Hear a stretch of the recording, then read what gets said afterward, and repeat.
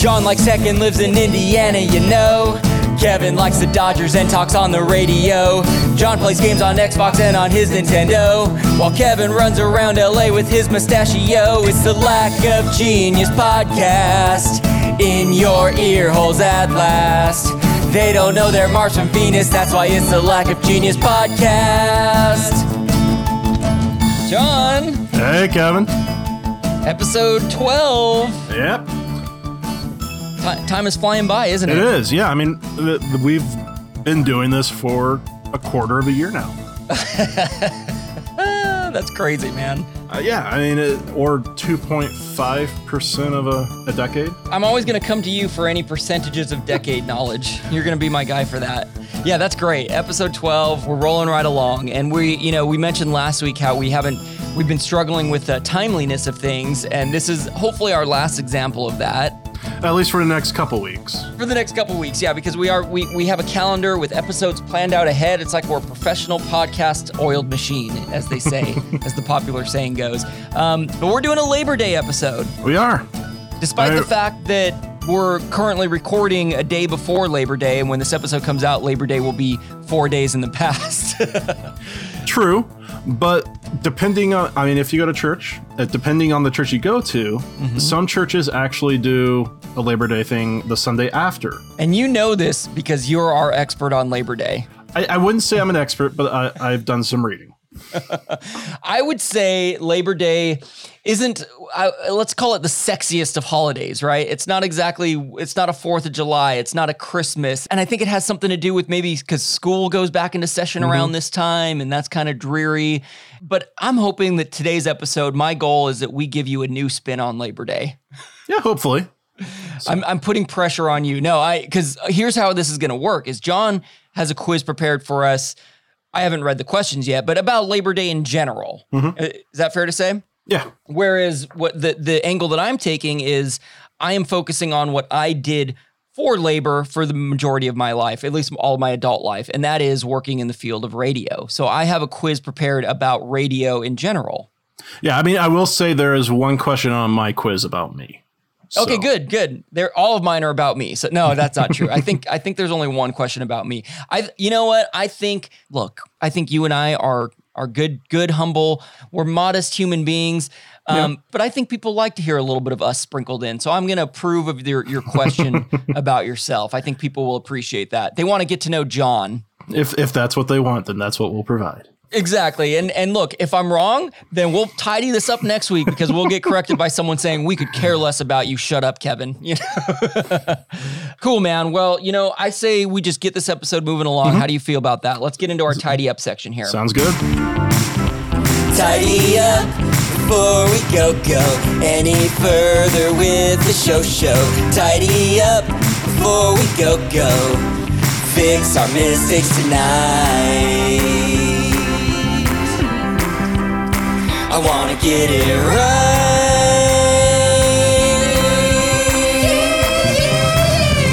Tidy up.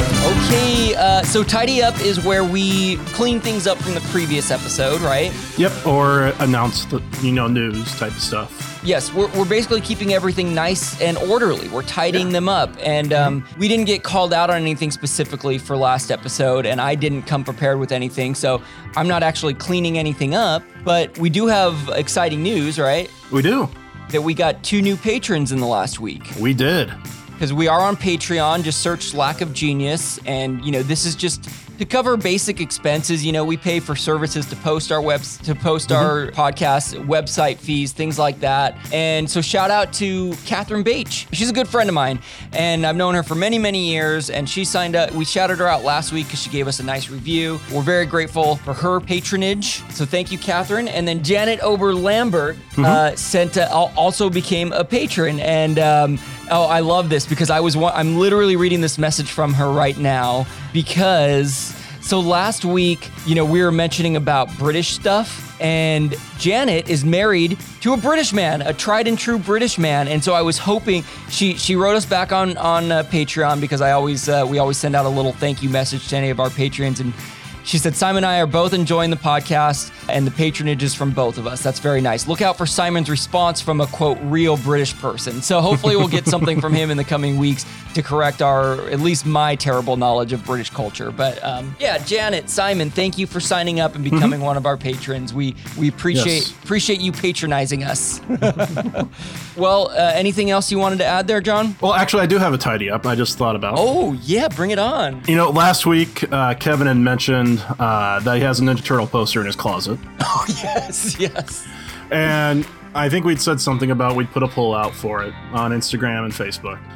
And I did. And there may have been one other person besides me that said you should, take it out of the closet, but everyone else said you should keep it in the closet. That's amazing. Yeah, I posted a video. I opened up my closet door. I showed the Ninja Turtle poster. And the question was, should I keep this in my closet or should I put it on the giant empty wall space in my living area? And most people said, keep that thing in the closet. And my theory on that is that they agreed not with the fact that I shouldn't be proud of being a Ninja Turtle fan. I think I would guess there are a lot of Ninja Turtle fans, but just that being a 36-year-old man, maybe a Ninja Turtle poster isn't the best thing to walk into. And it's very cartoony. It's very bright. It would be like the first thing you'd see when you walked. I don't know. What's your take on it, John?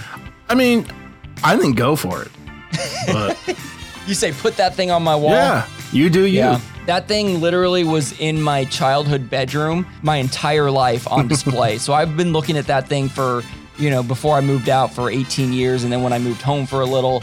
And when I moved out, I was like, okay, I got to take this. In fact, I was very close to getting rid of it altogether. And so the mere fact that it's in my closet is an accomplishment, I would say. So we'll see. We'll see where the motivation falls in the coming weeks. But according to our listeners, it's staying in the closet. Thank you for your participation. It's time to take a quiz or two.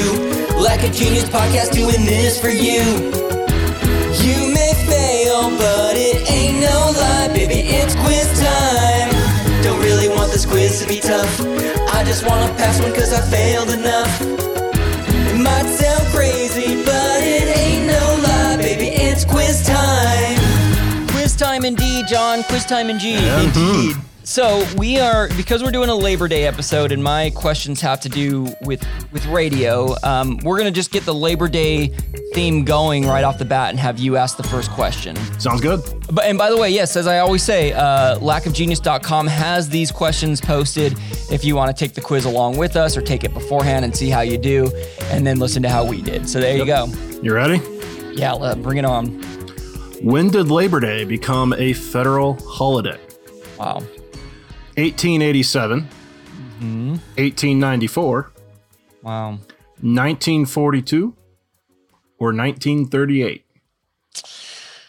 So there's probably some logic that I could and should use here, like according to what was going on in the world at that time and what was hit. But like history is not my jam, as the kids say. And I just have no idea. I'll tell you that the year 1942 pops out to me. If I'm not mistaken, that would have been right around World War II time. And the reason that seems significant to me is that I know there was a lot of push for like laboring back home. So I'm going to say 1942 just because that's when the rah of labor, I think, was becoming a thing. So I'm going to lock in 1942. Incorrect. It's actually 1894. Wow, it was the old one. Well, second oldest one. Tell me about that, John. You think labor movements, unions, and that was all happening in the 1800s. It was in the 1920s with the Great Depression and everything as well. But the progression of technology and factories and everything, that's really where the rise of unions came from. And so Labor Day became a federal holiday to kind of create some camaraderie around, and it was, so that was kind of the idea behind it, right? Exactly. And 1942 was the first year that Thanksgiving was a federal holiday. See, I knew that one. Everyone knows. No, well, also everybody knows that 1942 was the year that the Pilgrims and the Native Americans got together for their feast. So that makes sense too, why that would become the national holiday for Thanksgiving. Okay, Kevin, we've had enough of you already. All right, John, Labor Day question 1 is in the book and I'm off to a great I'm already doing worse than last week after one question where I just will drop in a subtle subtle flex of I got 5 for 5 last week. Now I'm 0 for 1. Let's get you going on radio here. Which sport was the very first to be broadcast over the radio? Was it boxing, baseball, football, or ultimate frisbee? So I feel like you put ultimate frisbee in as kind of a tease for next week. That's correct. Yes. We're teasing our tease that we're going to do at the end of this episode. But yeah, ultimate frisbee will make its way in there. But I also put it in because it very well could be the first sport that was broadcast over the radio. I'm saying no to that. Football, I assume you're talking about American football. Yes, I am. Yeah. Which, granted, did just have, I believe, their 100th season, but radio goes well before that. So that narrows it down to boxing and baseball. Both, baseball is an incredibly old sport. Same with boxing. I know boxing used to be a much bigger thing than it is now. It's still big in some communities now, but not like it used to be. Baseball's America's pastime.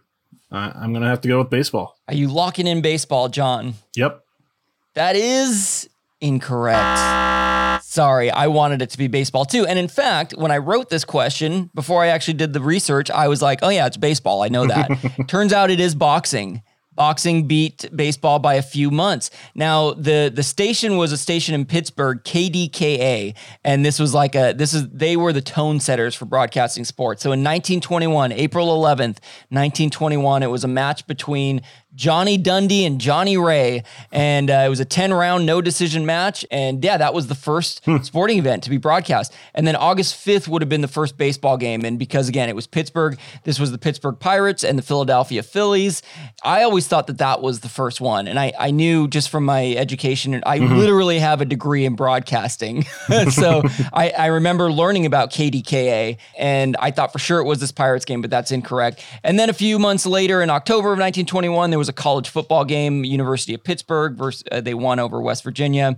So that was sort of the order of sports. Now, I do have this crazy fact that doesn't have to do with radio, but does have to do with broadcast. I was like, I wonder what I was wondering what the first radio football game was, but what I ended up finding out was the first NFL game to be broadcast on television. I just randomly came across this fact because it said it was between the Philadelphia Eagles and the Brooklyn Dodgers. And I was like, okay, that's clearly a mistake. Like Wikipedia. I click on Brooklyn Dodgers. There was an NFL team called the Brooklyn Dodgers that I had did you know this, John? It seems vaguely familiar. It sort of reminds me of how you said that Muncie had a professional football team. It's like, I have so little knowledge of the NFL and its history. Brooklyn Dodgers existed for, let's see, what was it? About 13 years. And then they became the Brooklyn Tigers, and then they left the NFL and went to a different football league, and that's why we've never heard of them since. But man, I can't tell you how bad I want a Brooklyn Dodgers football T-shirt now. That's my next goal in life. Well, speaking of wearing things, what are you supposed to stop wearing after Labor Day? What a transition, John. First of all, what a transition. All right, what are my choices? White. Sandals, shorts, or big floppy hats. My rule of thumb is never stop wearing big floppy hats. Those are always in season, and I know they're especially in season during the Kentucky Derby. Sandals are year round for a lot of people, especially here in Southern California. We call them chanclas down here. That's a Spanish word for sandals. Shorts in elementary school, middle school, and I think even into high school. Shorts every day of the year. Literally, I never wore jeans. I didn't own a pair of long pants until I got to college.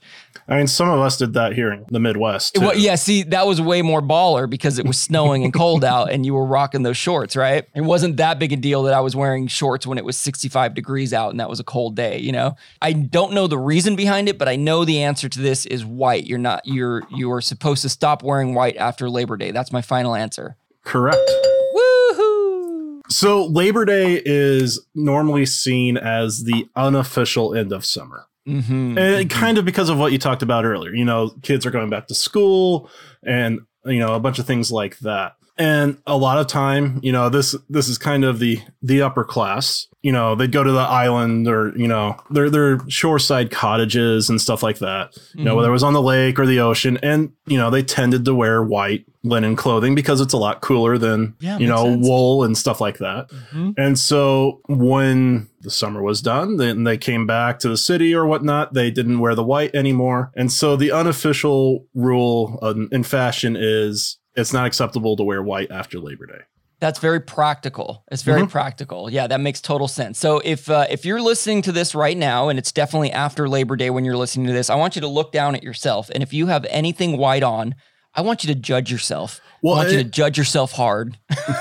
and there's actually another type of clothing that you're not supposed to wear as well. And that's seersucker, which I don't know what that is. I had heard of it, but couldn't have told you what it was. It's a type of clothing that's woven in an interesting way. It's normally like you see that like blue and white pinstripes. Okay. But it's woven in a way to where it kind of bunches it up. And so I guess that's supposed to be a cooler type of fabric. Yes, I'm seeing it as there's bathing suit, like modern day, I'm seeing like bathing suits and shit, but there's also like nice men's suits. I really want one. Oh my gosh. So it's not just the pinstripe, but it's an actual type of fabric. It's kind of puckered up, and the seersucker comes from Persian, a couple Persian words. John dropped his mic. Yes. Yep. That's my favorite thing to look out for. It didn't happen last week. It didn't happen this week. Okay, carry on, John. You were saying, but it comes from a couple Persian words, shir and shakar. Which means milk and sugar. So milk is creamy and soft and sugar is rough. And so that kind of the fabric mimics that because part of it's soft and part of it's puckered up. And so it, reminded people of sugar. The last thing I was expecting in this episode was to learn something new about seersucker. I've never even heard that word before. And yes, it's one word. It's not a hyphenated word. It's one word. That's fascinating, John. So, listener, you're listening to this after Labor Day. I want you to look down at yourself. And if you're wearing seersucker right now, I want you to judge yourself. And I want you to judge yourself hard for breaking those rules. You ready for number 2 on radio here? I am. Okay. Who is most commonly credited as being the inventor of radio? Nikola Tesla, Guglielmo Marconi, Abner Doubleday, or Jonathan P. Radio? As much as I'd love it for it to be Nikola Tesla, only because I believe him to be completely underrated as an inventor. And I think Edison is horrible for what he did to Tesla. Oh, that might be a story for later. Yeah. And I'm pretty sure you just made up Jonathan P. Radio. What? What are you talking about? If we were talking about TV, I would say it's Farnsworth, which is an actual person. Oh, okay. I believe it was Farnsworth, but I'm going to have to go with Marconi. Locking in Guglielmo Marconi. That is correct, John. Nice job. Do you know the other name on that list, Abner Doubleday? It seems familiar, but I couldn't tell you. He is said to be the inventor of baseball. Now, this is a fact I literally just learned this week. I got schooled hard when somebody was accusing. I had all this Dodger gear on, and they mentioned the name Abner Doubleday because they were complimenting my mustache. And I guess Abner Doubleday had him. And I was like, I don't know who that is. And he gave me this look of like, you like almost like, give me all your baseball stuff. So Abner Doubleday is like mythically credited for inventing baseball, but historians are saying that that's not actually the case. Anyways, part of the reason I bring that up is A, to share that story, and B, because Marconi is kind of in that same realm where he's credited as inventing it, and it's way less of a myth. He very much like has the patents and was the first to successfully send various radio signals over various distances. But here's what you may end up hating this Marconi fellow if you hate Edison, because he used a lot of Tesla parts to build his various technology. Now, Tesla had patents on the various coils and whatnots, but they're like, if you do a Google search on this, you'll see like, did Marconi steal the radio from Tesla? And so there's a lot of controversy around that. I believe Marconi was much more legit about the way he went about doing it. So you're saying he didn't kill any elephants to... Yes. Is that what Edison did? Oh yeah. To try to disprove Tesla's, like making people think Tesla's stuff was going to hurt people and stuff. He he electrocuted an elephant. Wait, because he was using like Tesla's technology to do that, or what do you mean? So Tesla was doing DC, direct current, and Edison was going for alternating current. AC, You're DC. Right. Exactly. Mm-hmm. And DC can, electrocute and kill you. Oh. AC can as well, if memory serves, if I remember my physics. But, in the PR war, Edison was king of PR. He got together the press and electrocuted an elephant to prove that Tesla stuff could kill people. That's pretty terrible. Marconi killed no elephant. Here's what I want you to do if you're listening to this right now. I want you to look down at what you're wearing. And if you're wearing a Thomas Edison shirt, I want you to judge yourself. And I want you to judge yourself. That's pretty terrible. Marconi, as far as I know, killed no elephants, and he is considered the father of radio. In fact, one of the biggest awards given out, it's basically like the Emmys of radio. It's called the Marconi Awards, and I'll do a humble brag that the station I work for, K-Earth 101, won the Marconi for Best Classic Hit Station a couple years back. It was like the first year I was working there. So like I didn't have anything to do with it really. I mean, I guess technically I was there, but I have a picture of me holding a Marconi and everything. Hey. It's like, yeah, it's pretty exciting, even though I did very little to earn that. Well, I mean, you had a question about what was the first sporting event held. Mm-hmm. I have a question about, actually, it's a true or false. Okay, yes, but my favorite. It was true or false. New York was the first state to make Labor Day a holiday. Interesting. Okay, so we already know that Labor Day became a federal holiday in 1894, I believe it was. Right. So this would have been before that, as a state holiday. See, now New York definitely, my inclination would be to choose true because New York is a trendsetter and especially in those times, anytime. I'm deciding whether I want to try to use any loose logic that I may have. See, now this wasn't necessarily about labor. For some reason, the novel by Upton Sinclair, The Jungle is coming to mind because I know that had a lot to do with the way the food industry was handled. And I don't know if that would affect Labor Day. And I believe, see now everything is very loose on this. I believe that was in Chicago, which was Illinois, but it could be everywhere that he was covering. So here's the thing. I'm going to choose true. Give me a second. I'm going to choose true on New York. Because I feel like my knowledge of all the stuff I'm rambling off right now is too loose. But if it ends up being false and I was right on all that, then I'm going to just take the credit of, you know what, at least my thought process was right, but I chose the wrong answer. So I'm locking in true that New York was the first to make Labor Day a holiday. Incorrect. In fact, a lot of what you're saying is fairly true.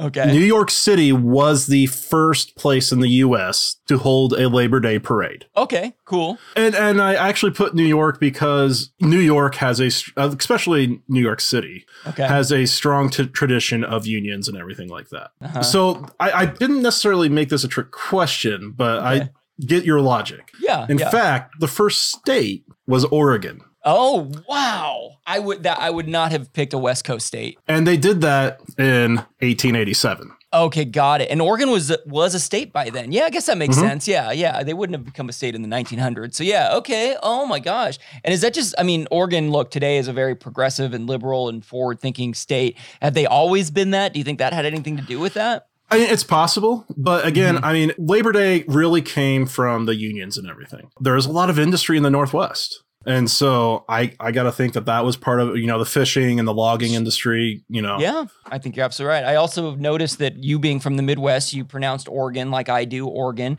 Have you ever heard anyone pronounce that state any different? Maybe just more, just putting the emphasis on a different syllable. Yes, gone. Oregon. Oregon is the one I hear from East Coasters all the time. I think that's it. I think it's the East Coast thing, but wow. Great question. I love that. Well, you did a true or false, so I'll give you my one true or false question on here.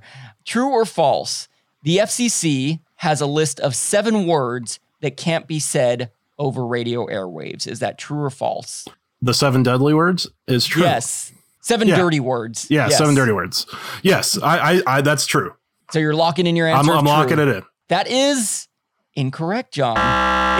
You're right about the 7 words, yes, but that's actually a myth. So first of all, here's what I'd like to say. I'm going to say some of these words here in a minute. I will bleep them out, so you will hear no actual cuss words, because some of these cuss words are pretty severe. This is a podcast. We are allowed to say bad words, but just to clean it up, I'm going to bleep any of them out. But if you have sensitive ears, if you have children listening, just fast forward maybe 4 or 5 minutes, and we'll be done talking about this. Yes, George Carlin did a stand-up routine, right? It was called The 7 Dirty Words, and the initial one was 7 words you can never say on television. And you know what? I'm just going to say those words now. Let's just get them out of the way. Those words are, I can't even do it. Shit, piss, fuck, cocksucker, mother, and okay? Now, I realize that you listening pretty much heard none of those. So just to kind of give you a brief, I'm going to do this very maturely, okay? So the first word is which is, it's the S word, and it's another word for poo-poo. The second word, which I never really consider a bad word, is piss, and that is just another word for urinating, okay? Another word for urinating that starts with a P. The next one is the F word. Everybody knows the F word. I don't need to repeat it. The next one is a word that I do not like saying. It's the C word. It's a word for a female reproductive organ, but you would call somebody this. It's like the worst word, right? Unless you live outside of the U.S., and then it's not that bad. Is that right? Is that true? Yeah, it's mainly just in the U.S. The C word is very offensive. That's very interesting. And you know what? So when I met you, John, I went to school in Indiana because I was dating a lovely young woman there, and she introduced a book to me called and the whole idea behind it was written from a female perspective about reclaiming that word, about not having it be a derogatory word. And it was a really powerful, formative book for me to read. So I'd recommend it. Go look up the C word book, and you'll probably find a very enlightening book. The next word is which is this is a sexual act that you may perform on a male, and it's what you would be called in a derogatory way if you were performing that act. Next one is mother.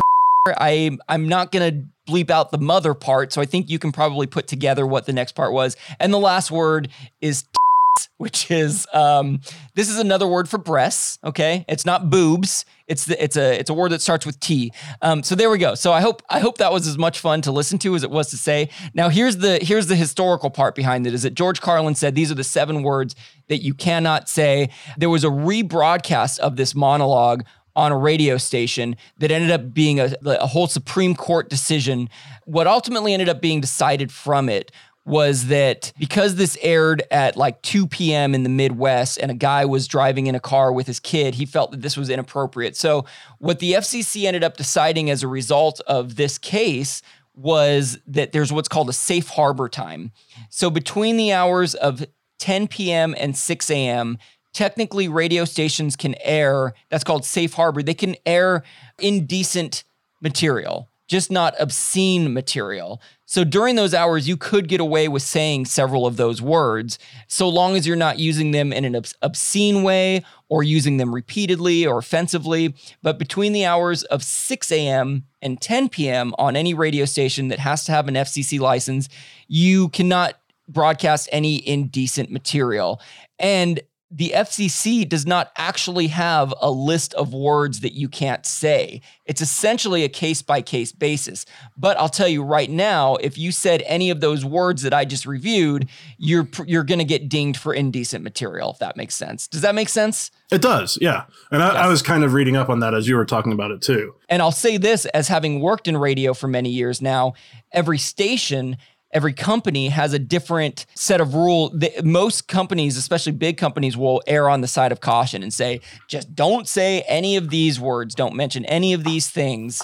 I mean, when we were at Manchester, I know the radio station had that as well. Like that was in the very first meeting of the year, it was always went over, the words you can't use. And they probably used these 7 words and then some. Oh yeah. There was one night where Jesse and I, Jesse Reed, we were doing our show. And we were doing a cover night where we'd play a cover and then the song the original song. And so, we did Johnny Cash's cover of Hurt. Okay. Yes. And then played the original 9 Inch Nails version, completely forgetting the lyrics, that Johnny Cash's was clean. 9 Inch Nails wasn't. So then we had to go to the log and write it down. And Yeah, you had to mark it down because here's the way it works. The FCC is not listening to every radio broadcast in the world. So they're not going to hear the F word said and then be like, "Oh, we got to find them." It's if they get complaints from listeners. If a listener calls in. So if an expletive is said on the air, it's best to just report it to your higher up if you're working in radio, just to have your ass covered in case you get called out by it. And it sounds like you're going to have a fun time editing this week. I was going to say, man, this is going to be a freaking ball to edit. And I use the word freaking so I don't have to edit that one out. So there you go. We're done talking about bad words. Oh, no, we're not. In fact, I have one more fun fact that I want to share about this is there's a Blink-182 song called Family Reunion that is literally 30 seconds long and uses these 7 words. Literally, it's just these 7 words by George Carlin. I highly recommend listening to Family Reunion by Blink-182. John, the floor is yours. Well, I also highly recommend listening to George Carlin as well. Yes, listen to that routine. Yeah. Yeah, or any of his other stuff as well. Yeah, he's a gift. He's a gift to our nation. Very much so. Thank you for letting me get all that out. We're done cussing now.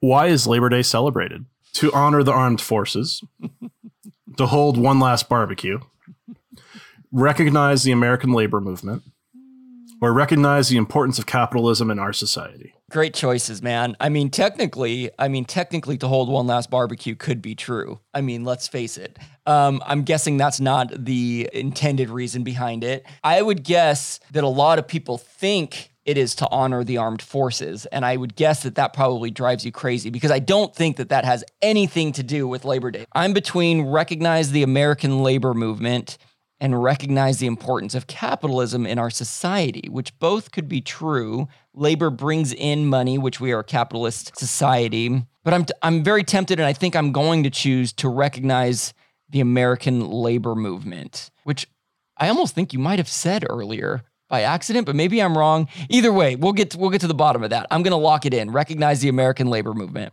Correct. Yes. And I've had to be very careful with what I said up until So now. maybe you didn't say those exact words, but yeah. Right. Perhaps I should have made this be the first question. But, Yeah. Uh-huh. but no, it is to recognize the American labor movement. Okay. Do you get paid time off, Kevin? I don't personally. No, No? because I'm part-time at both of my jobs that equal full-time jobs. So yeah, I've always worked Labor Day. I'm working both of my jobs on Labor Day, by the way. Well, okay. So if you worked, a normal job, one, how many hours would that be a week? 40. 40. And you would get paid time off, right? Yes. Uh-huh. Yeah.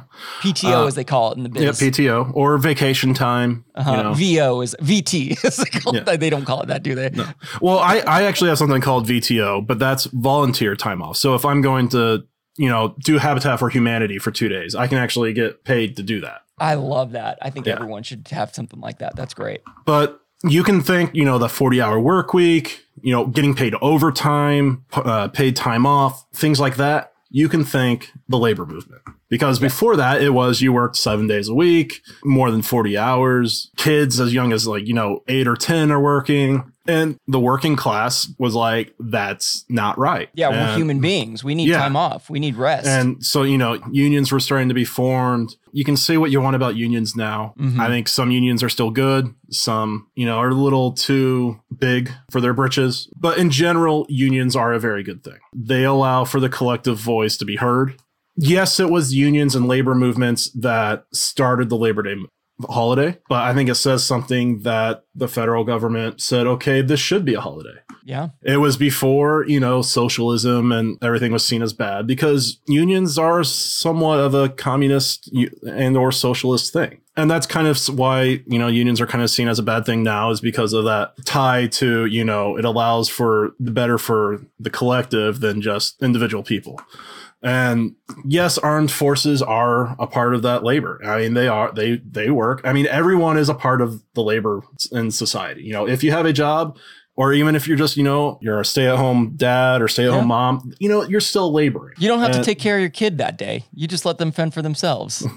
Yeah. I mean, and it does. I mean, you kind of mentioned it at the beginning of this question. It does kind of annoy me that Labor Day gets wrapped into we should celebrate the military. And that's not really what this is for. You know, it's not to recognize the people that are in the Army or the Air Force or anything like that. Yes, you know, like I said, they work, but they also there's Memorial Day for those who have died, Veterans Day for those that have served or are serving. Yeah, and it is interesting too because, like, again, this is not to say that the military shouldn't be celebrated. They have the two holidays, but, you know, 4th of July ends up becoming kind of a day that we celebrate the military as well. And so it's funny that Labor Day is just a day that celebrates anyone who works, including the military. So yes, we're celebrating the military, but we're also celebrating janitors everywhere, and we're celebrating teachers, and we're celebrating IT people and people who work in radio, and, you know, all of the above. And service workers, people that work at McDonald's, or, you know, the trash guys. They deserve their day off from going around and picking up our trash. And ironically, the ones that deserve this the most are the ones that are still working that day. Thank you. Thank you for saying that. No, I mean, yeah, you're exactly right. There are a lot of people who have to work multiple jobs these days and just cannot afford to take Labor Day off. And so it's almost like, okay, well, now it's almost like we need something else now for those who are having to, it's almost lost its purpose. I think I don't know, man. Labor Day is interesting to me because, like I said, working in radio, I don't think I've had a Labor Day off in 15 years. A Labor Day, it's always like people get excited about a 3-day weekend. I'm like, what? This is the busiest weekend of my year, or like work wise. So yeah, it's interesting. I don't know. I'm happy to work. Look, I get paid on Labor Day, so I'm down for that, man. All right, so where are we at? Let's see. I just went 2 for 4, I think, right? Yeah. I'm 1 for 3. You're 1 for 3, and we're about to ask you number 4. Here we go. Let's see how you do. See if you can tie it up. Which radio format has the most stations in the United States? Is it country, news and talk, top 40, or Spanish? So the first question I have, is this including AM stations? Yes. So to clarify that, like, radio format is like every radio station has a format. So if you're listening to, like, here, K-Rock is a big station here. That's an alternative rock station. You know, if you're listening to an AM news station, that is a news or talk station. Yeah. So every station has a format. So that does include AM. Yes. I'm going to go with news and talk. Okay. Because I'm thinking about all the NPR stations. You've got all of the ESPN sports affiliate and, you know, the other sports stations. You know, I would assume that's considered news talk. Let me double check. You know, sports is its own category. Okay, so sports is its own category. Yeah. Is NPR considered news? Yes, talk? NPR would be news and talk. Yeah. Well, then maybe that changes my answer. Yeah, that is good logic. That's very good logic. But I didn't want to, I figured I should, you know, I figured I'd give you at least that information. I think I'm going to go with top 40 because I feel like pretty much if there's a city that has a radio station, there's at least a top 40. That's good logic. I mean, a good chunk of those probably also have country stations. But I could also see Spanish coming up as having quite a few as well. But... Yeah. I gave you 4 pretty good choices. You did. I didn't give you an obvious out. I think I'm going to go with top 40. You're going to lock in top 40? Feeling ready to lock it in? Yep. Top 40 is incorrect. Oh. Sorry, but I did kind of steer you away from news and talk, and that is not number 1. It is country. Country is the most. So top 40, by the way, in case I learned this when I was on air at a top 40 station, that not everybody knows what that is. That's essentially pop would be another word, but it's whatever is the top 40 most popular songs is more or less what they'll rotate outside of the top 40, but that's it. It's what is popular today. So, you know, these days it's a lot of Ariana Grande, The Weeknd, Dua Lipa, you know, Drake, artists like that. I once told someone I was on a top 40 station and they thought I was bragging. They were like, "Oh, look at me, I'm on a top 40 station." And it was funny because, like, if you're top 40 in a market of like the top 40 stations in a market, that's not really much to brag about. You brag about being the top 10 or top 5 in a market. So like it's the top 40 songs and anything that's popular and fits that format. Yeah, country is number 1. As of June of this year, there are 2,200 country stations. The next is actually religious. And I'm not talking about like Christian music. I'm talking like religious stations. So, you know, I think when you're out in this is true of country as well. The thing is most major markets have a country station, but all the small markets, every single one of them, not only has a country station, but probably has multiple country stations. And that's easy to forget, especially for me living in a big city where, like, we do have a country station here in LA, but it's not one of the biggest performing stations because we're in LA, but everywhere else, country music is huge. News and talk is the 3rd most. Top 40 actually is it's modest. It's like probably the 7th or 8th most. And I think, again, just because it has a lot of the big markets in the cities, you're going to find top 40, but not always in the middle of nowhere, because farmers don't, well, no offense, you're not a farmer, but you live on a farm. Farmers probably don't have as big as a taste for top 40 music as they might country or talk. I think probably nowadays it's probably classic rock is more what they listen to. That's probably true. That's probably true. Yeah. Yeah. Farmers are rocking out to classic rock. Okay. All right. Well, so here we go. So you're 1 for 4. I'm 2 for 4. So you need me to miss this in order to have a chance to tie me. Yep. Oh, let's do it. What was my first job? Great question, John. I love this. Camp counselor. Okay. McDonald's. Best Buy. Yes.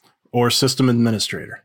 Wow. So John, you and I were both raised in the Church of the Brethren, and as far as I know, you also grew up going to camps. I grew up going to Camp Laverne, a place that I was a camp counselor at. I am now a director of. I'm on the board. I would guess you went to what, Camp Mac? Yep. Yeah, that's a Brethren camp. I realize that those of you who aren't in this world have no idea what I'm talking about, but camp was a big part of my life, and I think a big part of yours. It wouldn't surprise me if you were a camp counselor. I know for me, I was a camp counselor, but I was a volunteer camp counselor. So even though that was my first sort of job experience, I don't consider that my first job. You may have gotten paid for it. Now, you also have McDonald's on this list, Best Buy, and systems administrator. See, now, I always just say that you work in tech right now. I think you might, don't answer this for me, you might be a systems administrator right now. I'm not 100% sure. See, this is how much genius I lack on what you do for a living. I could see you having worked at Best Buy. I don't think you've worked at McDonald's. I'm between Best Buy and camp counselor. Oh, gosh. I don't know what to choose. Just because of the nostalgia factor, I'm going to say camp counselor. I'm going to say you got paid to be a camp counselor when you were like 16 or 17 years old. I'm going to lock in camp counselor. Correct. Yeah. But I was 18, and I was actually at a Boy Scout camp. Oh, it wasn't even Camp Mac. How funny. Nope. Were you a Boy Scout? I'm guessing you. Did you get Eagle by chance? I don't mean to bring that up as. Oh man, yeah, John, yeah. We might have to get into Boy Scouts someday, because I only got second class, and second class is like a free. You get tenderfoot and then second class. I did nothing in Boy Scouts, and I was in it till I was a senior in high school. My brother got Eagle though. Great job, John. That's a huge accomplishment. But yeah, I worked at a scout camp. That was my first job. Graduated high school, summer job before college. Cool. Never worked at McDonald's. Never worked at Best Buy. Okay. My sister did. Okay. She worked at Best Buy for a little bit. And systems administrator is not my current job, but that was my first job after graduating from Manchester. Got it. What is a systems administrator exactly? Think the IT guy at a company that takes care of the servers and stuff like that. You're administrating the various systems that are needed to run your company, the technological systems. Yes. Okay. Yeah. And right now, my job title is support specialist. Okay. Got it. So I support our software. Yeah. And you know what? You support me as well, because you're just a good friend. So that's your official job title to me, is you're my support administrator. Well, okay, so it looks like I just won this episode. Sorry not to rub that in your face, but this was a close one. So I ended up going 3 for 5. We'll see if you can be just one behind me at 2 for 5. So this is my personal question. Which of these media/radio personalities does Kevin take the most influence from? And when I say influence, I mean like as an on-air personality. Is it Carson Daly, Ryan Seacrest, Casey Kasem, or Howard Stern? I mean, granted, you're a little under 2 years older than me. Is that right? You were born in what, 86? Yeah. I was born in 85, so it's 1 year. February 86 and January 85. Right. So it's just over a year older than me. Yeah, just over a year. So, I mean, growing up, I assume we both listened to the radio.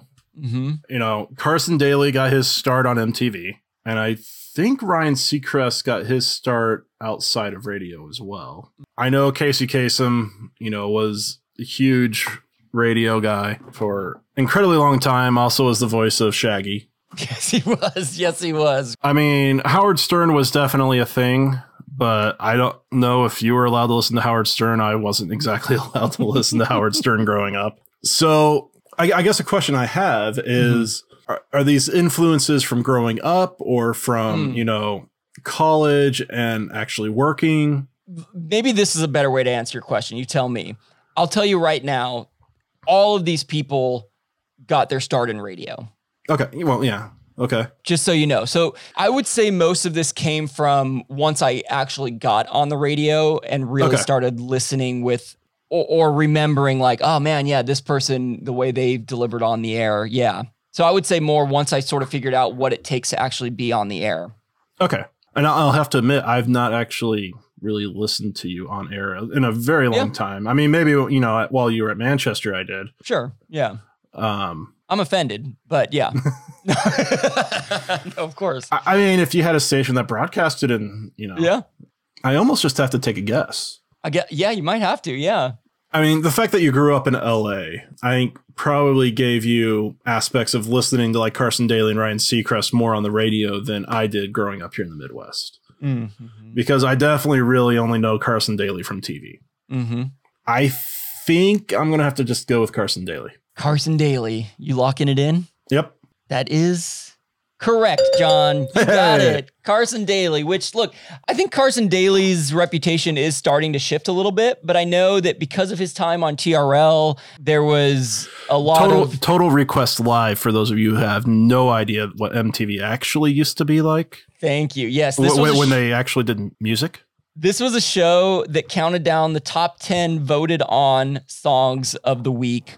You know, my guess would be that they were just chosen by the producers every week and just said that these are the top 10 most. But that's neither here nor there. And Carson Daly was the host of it and rose to enormous fame. I would come home from middle school every day and watch him and watch the top 10 songs. John and I off the air were talking about how we were both Limp Bizkit fans back in the day. I mean, they would play anything in the late 90s from Limp Bizkit to Backstreet Boys to Britney Spears to Christina Aguilera to Marilyn Manson. These were all in the top 10. It was such an interesting time in music in the 90s. In fact, I shouldn't be plugging other podcasts, but there's a great podcast I'm listening to called the 60 Songs That Define the 90s. And it just really illustrates how obscure the 90s were. But yeah, Carson Daly would be the guy who would count these down. And he kind of ended up getting a reputation of being sort of like a tool, for lack of a better words, or like just kind of like a prop for MTV.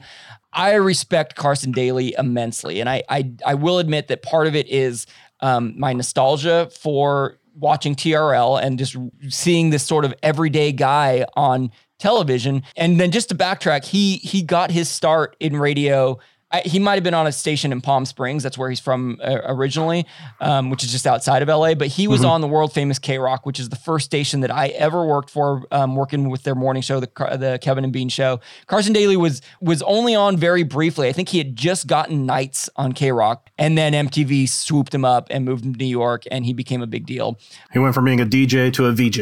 A VJ overnight, basically, yeah, and was hugely successful at it. Now he does a great number of things. He's the host of The Voice. He's on the Today Show every day.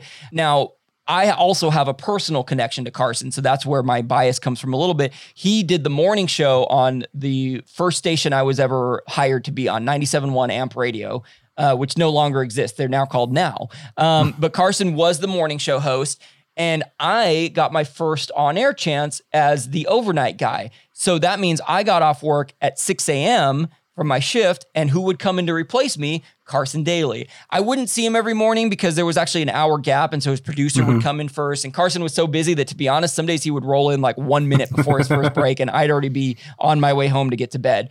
But yeah, I have, without trying to sound like a name dropper, like Carson is not like a good friend of mine. We don't have each other's numbers.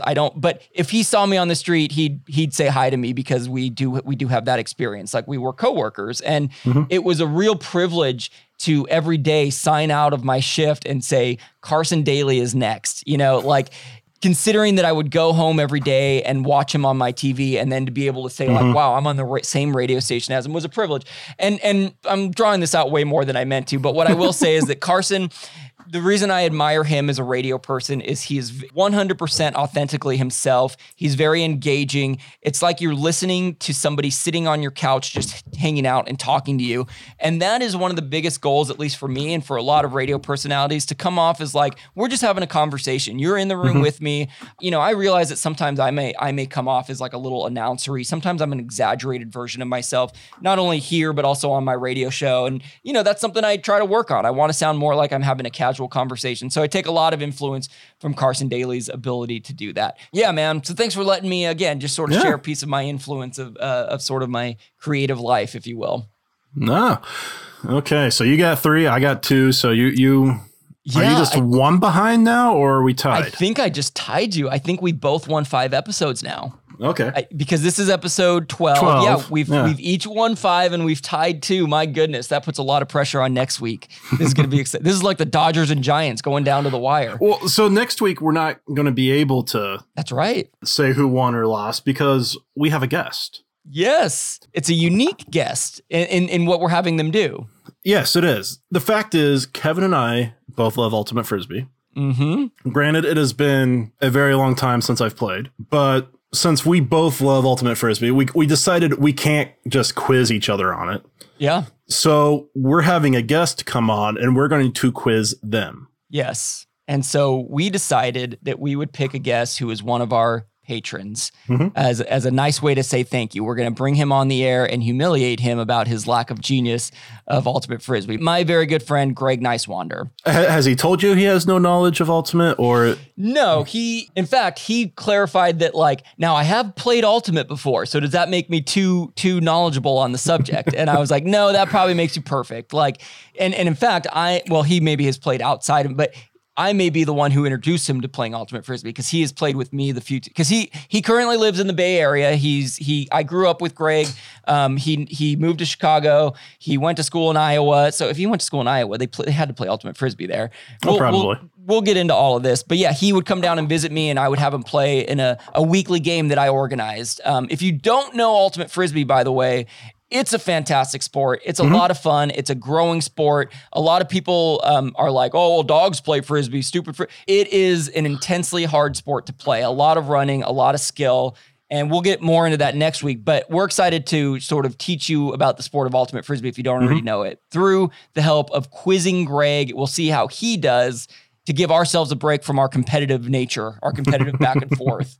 Yeah, we'll just have to pick up on the week after on our competition. Exactly. Yes. Good. Well, it's been nice laboring with you here on this. This doesn't feel like work. I'm loving doing this with you, John, as I say every week. And this doesn't exist without you listening. So, go change out of your white clothes or your what was the material called? Seersucker or your Thomas Edison shirt and feel better about yourself. And thanks for hanging out with us for a little bit here. Yep. I hope everyone has a good Labor Day. It's the Lack of Genius podcast in your ear holes at last.